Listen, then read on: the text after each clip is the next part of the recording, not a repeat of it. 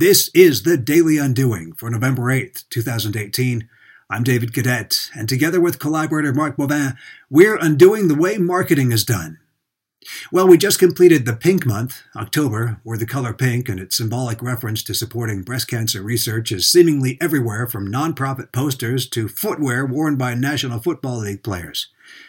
Now it's November, or as it's become widely known, Movember, the month we draw attention to the predominantly male health concern of prostate cancer. Look, who can argue that raising attention, research money, and so on through publicity largely funded by the commercial pursuits of for-profit businesses is a bad thing?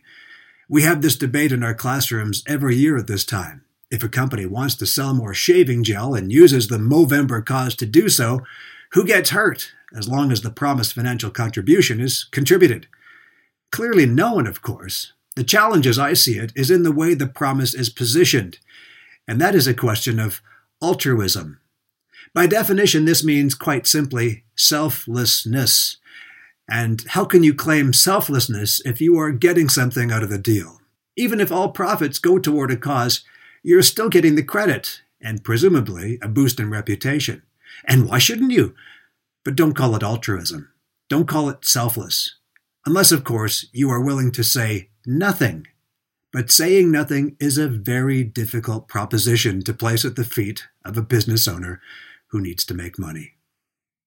Undoing marketing, that's what we do, and you'll find examples here on the Daily Undoing.